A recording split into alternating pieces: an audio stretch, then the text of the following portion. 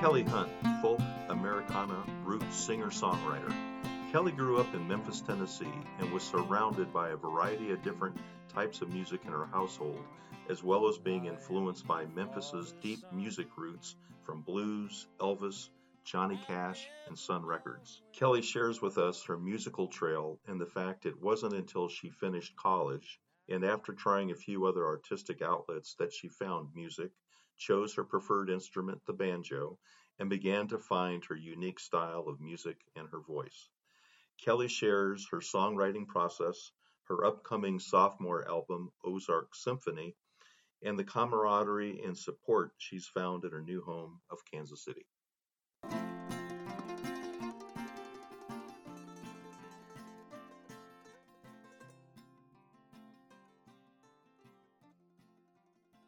We're talking to Kelly Hunt this morning. Kelly, you grew up in Memphis. Can you tell us a little bit about growing up in Memphis?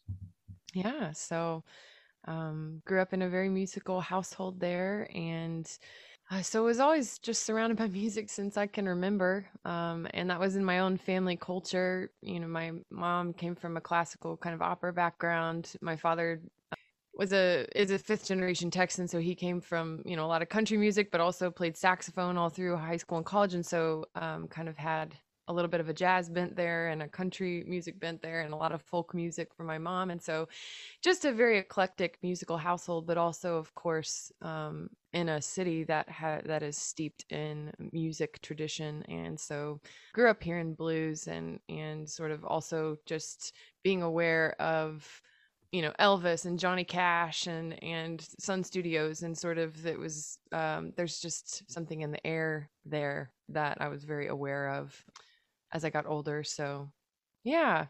Did you study music in college? I kind of I did not formally study music really at any point in my I haven't really formally studied music, but I grew up singing in choir and grew up taking piano lessons and engaging in music in a kind of effortless way. I it was just a part of life, and writing as well, writing poetry, writing songs, eventually writing kind of songs with lyrics that melding the two different things. And but I guess that was sort of my training, was singing in choirs and sort of training my ear. And then in college, I continued to sing in choir, and I got my first banjo and sort of, but it was a lot of self education. Um, and in fact, I didn't take piano lessons for that long before I kind of got burned down on them and didn't want to take them anymore. And so it was something I kind of had to come to on my own in my own way, I think. Yeah. Tell us about the banjo. How did that come into your life? Well, I think the first time I remember really thinking about the banjo specifically was after a trip to Mountain View, Arkansas, where my uncle Larry lived at the time, and he, there it's I think they call themselves the folk music capital of the world. I mean, it's just a very it's the kind of place where there are just jams popping up on street corners and people coming out of the woodwork with their instruments, and it's just very much a part of life there, and especially old time music and bluegrass. And so, yeah, just going to one of these jams and seeing all these people just coming together in a very organic way to make music. And I was struck by the banjo and its personality and how distinctive the sound it was. It was like this character that really stood out to me. And so I got kind of fascinated with it, I think, and then it just kept nagging me, and that was just the instrument I wanted to take up. And once I got to college, I finally got one. And what's funny is that I didn't really have an interest in learning how to play bluegrass, banjo or any particular style. It was more, how can I use this to support my songwriting, because I've been writing on piano up to that point. But getting the banjo really kind of transformed my approach, because it felt like a much more natural fit for the kinds of songs just started coming out, and it Okay. fit my voice in a different way. So it just clicked. Did you learn to play the guitar before the banjo? No, actually. Wow. Yeah, I now play guitar. Am learning. I mean, it's my newest instrument. But and so I've kind of gone from yeah, from the 5 to 6 strings, and it's a totally different thing to me, even though it's just one more string, like having that bass range. And so it's changed my songwriting in an even different, it just opened up my songwriting and down a different pathway. And I love that, when you get a new instrument and it sort of unlocks a different angle in your writing, or there are different possibilities suddenly. But yeah, for whatever reason, the banjo is what stood out to me first, maybe because it was lesser. Maybe I was intrigued by how, I don't know, by the possibilities there. I think also the fact that it's so much a rhythm, not that guitar isn't a rhythm instrument, but the fact that the banjo is like really a drum head. Right. And I Yeah. think some of the percussive things, I just maybe naturally am drawn to those rhythms and the ability to kind of execute those on a banjo in a Sure. particular way. Now, you have a story about a particular banjo that you have in your collection that's particularly special to you. Mm, Can you share mm-hmm. that with us? Sure. So yes, shortly after I moved to Kansas City from Tennessee, I guess 7 years ago. Crazy to think, but I was kind of playing out with my 5 string banjo at the time, and was approached by this local guy, Lance Steele. He has a lot of old instruments, and he brought this banjo to one of my shows, and was like, "Hey, do you want to take a look at this? Are you looking for another banjo?" And I really wasn't, but I was just, trying to be polite. So I was like, "Sure, I'll take a look." And opens up the case, and it's this little old tenor banjo, 4 string, very short neck compared to, what you're used to seeing, and had the calfskin head, and it just was 100 years old, and I picked it up, and in the case there's a little note that said this banjo was played by a man named Ira Tam and his Dog and Pony Show from 1920 to 1935. And I was just Wow. smitten. I was smitten. Sure. Before I even heard what it sounded like, I was just kind of in love with it. Yeah. Drawn to the And story, yeah, if and I nothing took it else. home with me, and that was it. It was but yeah, just so even within the banjo family, just how much diversity there is. You've got your, the so many different types of banjos, and this one, it was a really muted, soft, almost has these harp-like tones, and these warm, because of the calf skin that's been curing basically for 100 years, and it Sure. really fit some of the ballad kind of songs I was writing, and things that were, um, it was a fit. So that was kind of what got me into the tenor banjo. So I went from starting on the 5 string to moving to the tenor, and then that is pretty much what I played exclusively on my first record, even the Sparrow. It's pretty much that 4 string banjo, and since then I've kind of branched out to some other 5 string styles, clawhammer and stuff like that. But Yeah. um, yeah, that one's special. Yeah. I love that. That's a great story. Mm-hmm.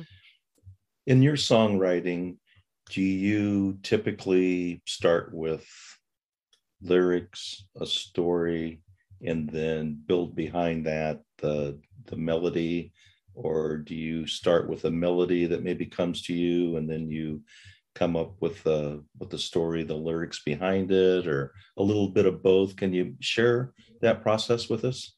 Yeah, I think it happens different ways. For me, I think most of the time, um, music and words kind of come together. And, but sometimes the music will come first. It's rare that I have words in mind and then I set them to music. That's not usually how it works for me. It's more like I'll maybe get a melody, or even I'll just be picking around with chords, and a melody kind of surfaces from the chords. I hear, something in there, and then based on, the tempo or the melody or the feel of it, it kind of sets a mood for me in terms of what the content, what the substance of this song is going to be. What's the tone that's being set, and if there's, and then from there it's kind of this mysterious unfolding. But I do feel like a lot of times it is something that kind of develops in tandem, the words and the music. But there have been times also where there's a particular story I want to tell, like on even the Sparrow record, the song Men of Blue and Gray. Um, that's a story of, during the Civil War, taking photographs on glass plates. And then after the war, there were all these glass plate photographs nobody really wanted to look at because we were ashamed of what had happened. And it was this very brutal, violent thing. and part of our history. So they actually put them back into use as panes in greenhouse ceilings. These photographs became, just basically construction materials. And I was so struck by that Yeah. imagery and that the sort of inherent symbolism of that. And so I knew I wanted to tell that story. And then it just kind of happened, but I had that concept in mind. And sometimes I will have a concept of something, and it might take years for that to materialize into an actual song. But yeah, it's interesting. I think it happens a lot of ways. Yeah. So how would you define your music style? That's a very good question. I ask myself the same thing. Um, I think the sort of umbrella term that feels like the best fit is folk Americana, Yeah. folk Americana roots, because that sort of leaves enough open to interpretation to where it feels like it can encompass all the different influences that I see in my music. Because it's, I feel like I'm drawing on a lot of different traditions, on Irish music and on country music and classical music and um, the old time music, Yeah. really American music, but it's so all over the map. And so that's kind of what I feel like fits the bill best, but it's And definitely a mutt. I really feel like your first album, Even the Sparrow, really captures all of those different types of sounds that you mentioned. Mm, I feel like across the Great Divide, I hear kind of an Irish lilt in mm, your voice and sound to it, and obviously Delta Blues, Fingernail Moon, definitely have those blues roots underground. mm, I kind of felt like Nothing on My Mind almost has a sound of almost like a jazz standard to it. mm. Sure. Yeah, I thought I that was like that really, thought. really, really interesting.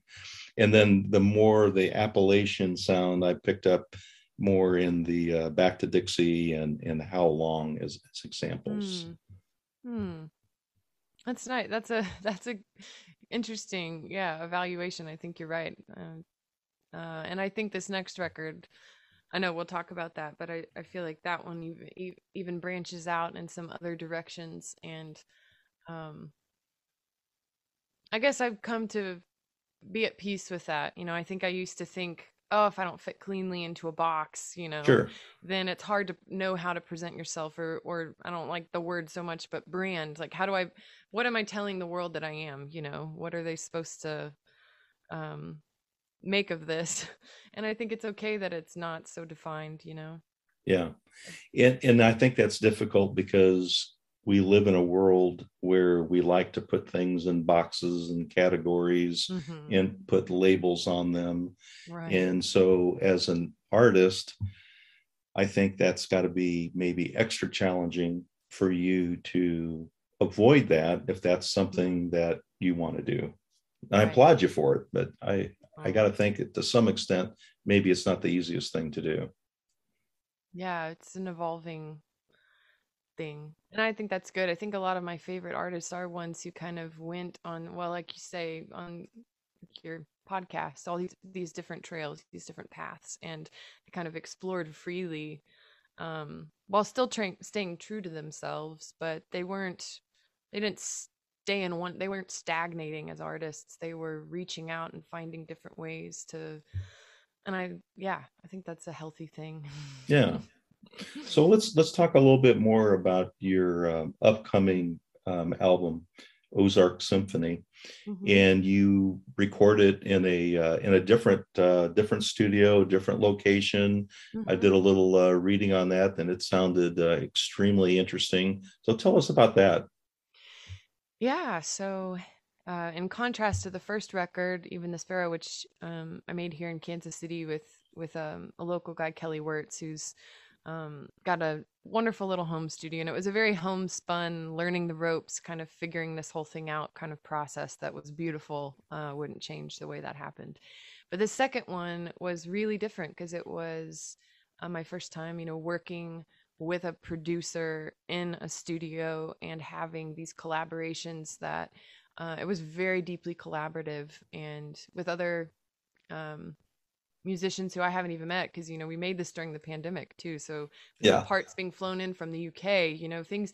It was just a really interesting, creative whirlwind of an experience. But so we made this record in Louisiana, in the Breaux Bridge area of Louisiana, with producer Dirk Powell, who is an amazing musician and engineer and producer, um, and has had a long career in old time music and Cajun music and Irish. He's done a lot of things. So he kind of brought his own world of people and sounds to the record in a way that was really amazing. So yeah, it was a very radically different experience, kind of saying, okay, here are the songs, this is sort of my vision for them, and then trusting somebody to like bring in people you don't even know and put down parts that express their own personality and what they're hearing in the songs, not what you're telling them to play. Yeah. And so it was just a beautiful, beautiful thing, scary and beautiful, and Yeah. I'm really happy with how it all turned out. But yeah, hopefully putting that out at the end of the summer, early fall. We're still kind of figuring that out. Great. Yeah. I'm looking forward to hearing from that. At what point did you feel like this music business, this being a performer, this is what I want to do as my my livelihood. I want this to be my career. At what point in your development did that really come to you? It came to me gradually.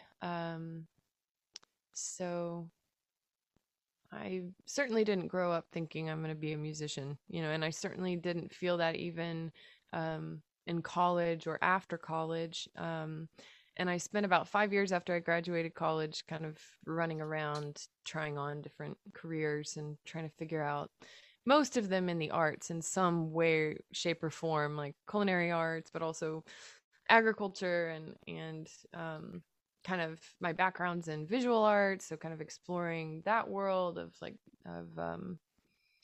photography and graphic design and stuff. And I think music was a constant that I carried with me through all those experiences, and it was my outlet. And I was always writing, but I didn't really play those songs for other people. And I had a lot of hangups about doing that, even though I grew up doing theater and performing other people's material. But it's different to step on a stage and say, this came from me. This is a reflection of me. It's a very vulnerable thing. And so I kind of had a lot of hangups about that. But I guess 8 years ago, right before I moved to Kansas City, I had kind of just started playing some open mics in Tennessee. Had moved back there briefly. I was kind of trying to figure out what I wanted to do next, and then just felt this overwhelming urge to kind of just get out there and start, just see what happens, just play this stuff for people. It was like this sort of biological function. I needed to do it. I was just feeling like this, and it's still a mystery to me, that feeling, but it was like this compulsion that I just had to. And so I started doing that, and then I moved to Kansas City and I kept doing it. I went out and played open mics, and just kind of, I think for the first year I was doing that, I don't think I opened my eyes when I was on a stage. I couldn't. It was like, it was all I could do just to be there doing the thing. And I felt like I had no vocal control. I felt like I was so nervous, my body was shaking. And I felt like it was always going to be that way. But I just kept doing it. And eventually, especially here in Kansas City, there's such a very wonderful grassroots supportive community surrounding folk roots Americana music. And I'm sure other types of music, but my experiences is with that community. And they kind of it was the perfect incubator for me as this burgeoning singer-songwriter, like trying to get my bearings. And so yeah, they just kind of was very uplifting. Started getting some gigs, started getting some little residencies, playing regular gigs, and then also getting into the studio, recording some demos, and just one thing kind of led to the next. And eventually it was just taking up more and more of my life, and I kept creating space for it to take up as much room as felt right. And eventually I had my first record finished, and put that out and kind of started touring.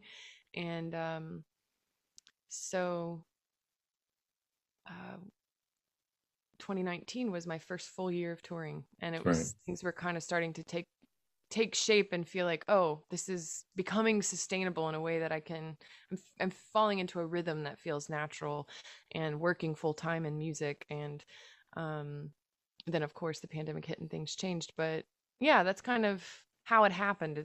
How it Okay. evolved was just very organically over a period of years. How challenging has the last couple of years been for you? Very, very challenging, and it's changed a lot of things, and for a lot of people. And um, I also see, though, the opportunities it's created that I wouldn't have had probably otherwise. One of which is working, with Dirk on this record, because he signed on for this. We were really in the heat of the pandemic when that happened, and so his tour schedule was canceled. His sort of calendar cleared out, and he had this window of opportunity that he probably wouldn't have had otherwise. And so instead of being on the road for most of 2020 and 2021, which is what I was planning on, working the record and being out there in support of it, and just being on the road, it turned into a couple years of creating a new work, which in some ways, I mean, I wouldn't trade that now for for Sure. anything. So I think it was unexpected, the kind of fruits that it bore, but I definitely see that it bore a lot of fruit for me creatively. And honestly, just being holed up alone with my instruments, I really got to know my guitar. I really have kind of written the next record. Plus some, I mean, I've really been in a creative headspace that um, I would not have been. I know I would not have been if I was dogging it out on the road. Sure. So challenging in a lot of ways, and especially in the sense that I've just been working a lot of different jobs to make ends meet, and so I haven't been able to center myself in being a musician. So there have been a lot of times over the past couple of years where I haven't felt like a musician. I haven't felt like you know I'm not doing the work I want to be doing in the ways that are fulfilling for me. Yeah. But that I know I'll get back to that place. It's just kind of this limbo Sure. of doing what you can. Yeah. Sure. And you're performing. In fact, you've got a great gig tonight. I know at Knuckleheads that Yeah, I'm you've got to be excited. really excited about. And you've got some other tour dates in Kansas, Missouri, Tennessee. And Hmm. the one that I particularly want to ask you about that I was very excited to see is you're going to be on the Walnut Valley Music Festival Yes. lineup this year, which is really Yes. exciting. So excited about that. I've been the first time I went was the first year I moved to Kansas City, and then I haven't been able to get back. It's like September. There's always been stuff going on. So I'm so excited to be back there and be on that stage. Yeah, that's awesome. Awesome. Have you met Bella Fleck? Oh, I have not met Bella Fleck. I have not. No, I just saw him and Abigail Washburn perform in Tennessee this year when I went back home and it overlapped. I think it was in the fall. And I've loved Abigail Washburn too, her music for years, and their collaborations on stuff. And Yeah. so, yeah, no, but I haven't met him. I've seen Well, him play with the Flecktones too. yeah. Well, maybe you'll get a chance to meet him in Winfield. Yeah, maybe so. And Yeah. Tim O'Brien's gonna be there, Yeah. and It's a great gosh, lineup. so many great, yeah, so many greats. Sierra Yeah. Hull. That's cool. Yeah. What are some of the lessons learned that you've had in your journey as you've gone along the way and met people? And I'm sure you've stubbed your toe a time or two. What are some of the things that you've come away from that either lessons learned or advice that you would share with somebody else? Hmm. So many. And I'm sure I have a lot more to learn. Um, but some of the things that stand out that were like defining things for me. Actually, one of them was talking to Kelly Hunt, the other Kelly Hunt. And her husband Al managed me for a few years and really helped me get off the ground and kind of Okay. get my bearings in the industry. And she also mentored me a lot, has mentored me a lot, and sort of given me encouragement along the way. And one of the things she said to me, and I think maybe it was in response to maybe me expressing some insecurities about feeling like, I don't fit cleanly in a box, or and feeling like I should or something, or that it was and she told me your power is in being fully yourself. Like if you can really truly bring your authentic self to the world through your music, that is your powerhouse right there.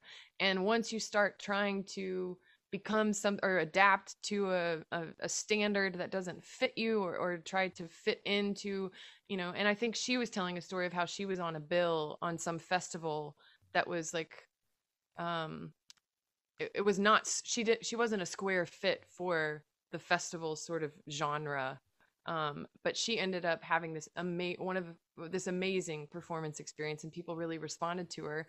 And that was her learning that just showing up and being who she was, people respond to that. And so just being confident, I guess, in whatever it is that you have to offer, and not worrying too much about the perception or fitting, belonging in any sort of clean, identifiable way.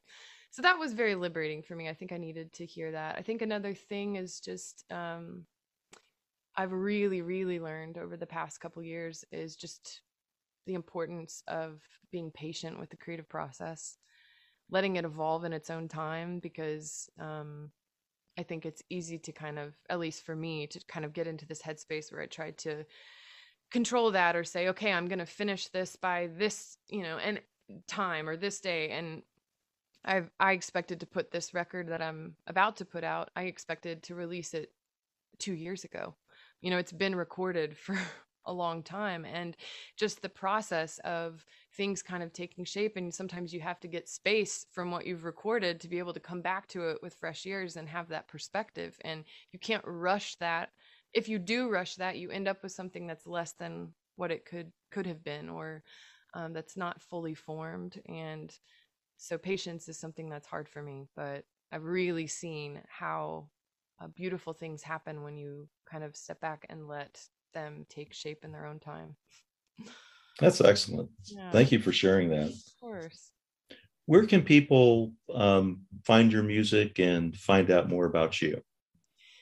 Yeah, I guess the best place is my website. It's kellyhuntmusic.com, KELLY huntmusic.com. And that kind of that's the hub for all the things, all the surrounding me and my music. But also, I mean, I'm on Facebook, I'm on Instagram. Kelly Hunt Music is my handle for all those things. And the album's on Spotify and iTunes and all those, the usual suspects. So, yeah. Great. Well, we'll encourage our listeners to certainly check you out. So as we finish our time together, I'd like to offer the opportunity of our guests to introduce a song, and hopefully it's a song that is done by the person that I'm interviewing. So what song would you like to introduce our listeners to today? Yeah, I think the title track off of my debut album, Even the Sparrow, and that, I think, because I see that song as an origin point for the record and for really my songwriting in general. It was one of the earliest, probably the first song that I wrote on banjo that I still play, and it was in my early days of kind of experimenting with banjo, and I was creating from a very free place of not really thinking too much about what I was doing, and just letting things happen. And that song still speaks a lot to it. It resonates in me. I kind of feel like that song has a special place in my heart and in my sort of musical evolution. And so, yeah, it's probably a good one to start with. Awesome. Kelly, I want to thank you so much for being on today. And it's been a pleasure to meet you and visit with you this morning. And I wish you the best of luck in the coming year, and look forward with great anticipation for your new album, Ozark Symphony. And with that, we'll finish with the song. Wonderful. Thank you for having me. Here's Kelly Hunt's single, Even the Sparrow, from her debut album sharing the same name.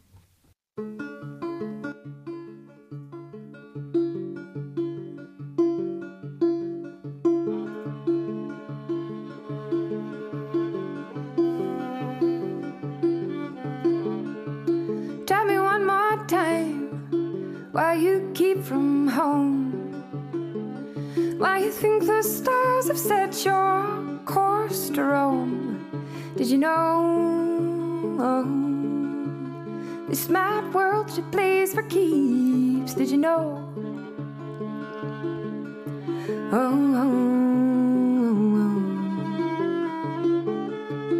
Tell me one more time what it is you seek, and how that stirring storm is still not sprung a leak. Your dry eyes speak of famine underneath. Did you know?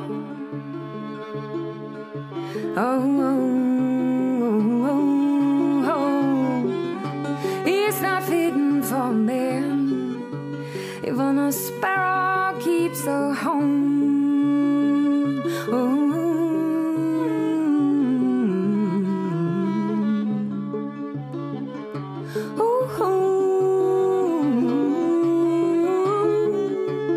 Tell me one more time how you got away. What Canaan seemed to dream, such all so astray. The night was dark, but you drank it through the day. Did you know?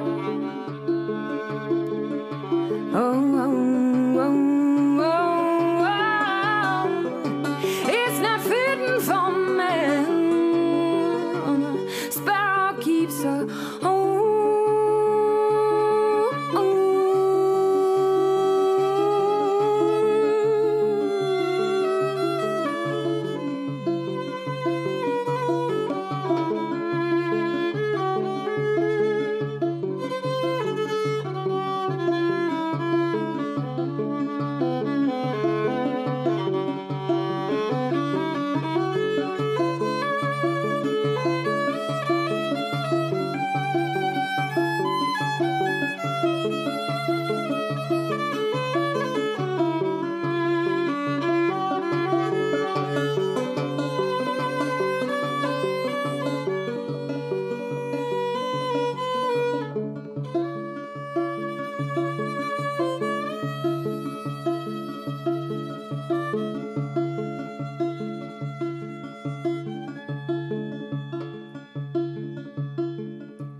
Tell me one more time what you came to know. Through thick and fearsome nights with your fists clenched against the cold. Did you know things aren't half of what they seem? Did you know?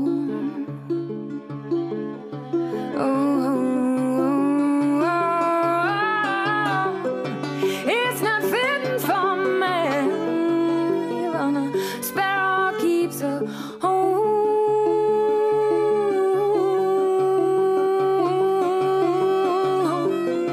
It's not fitting for man when a sparrow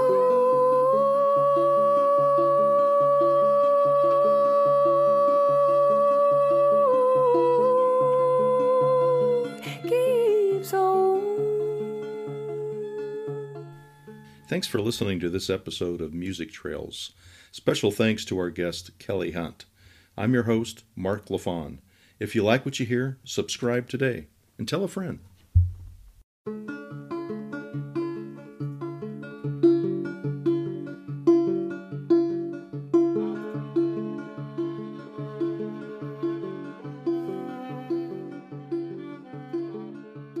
Tell me one more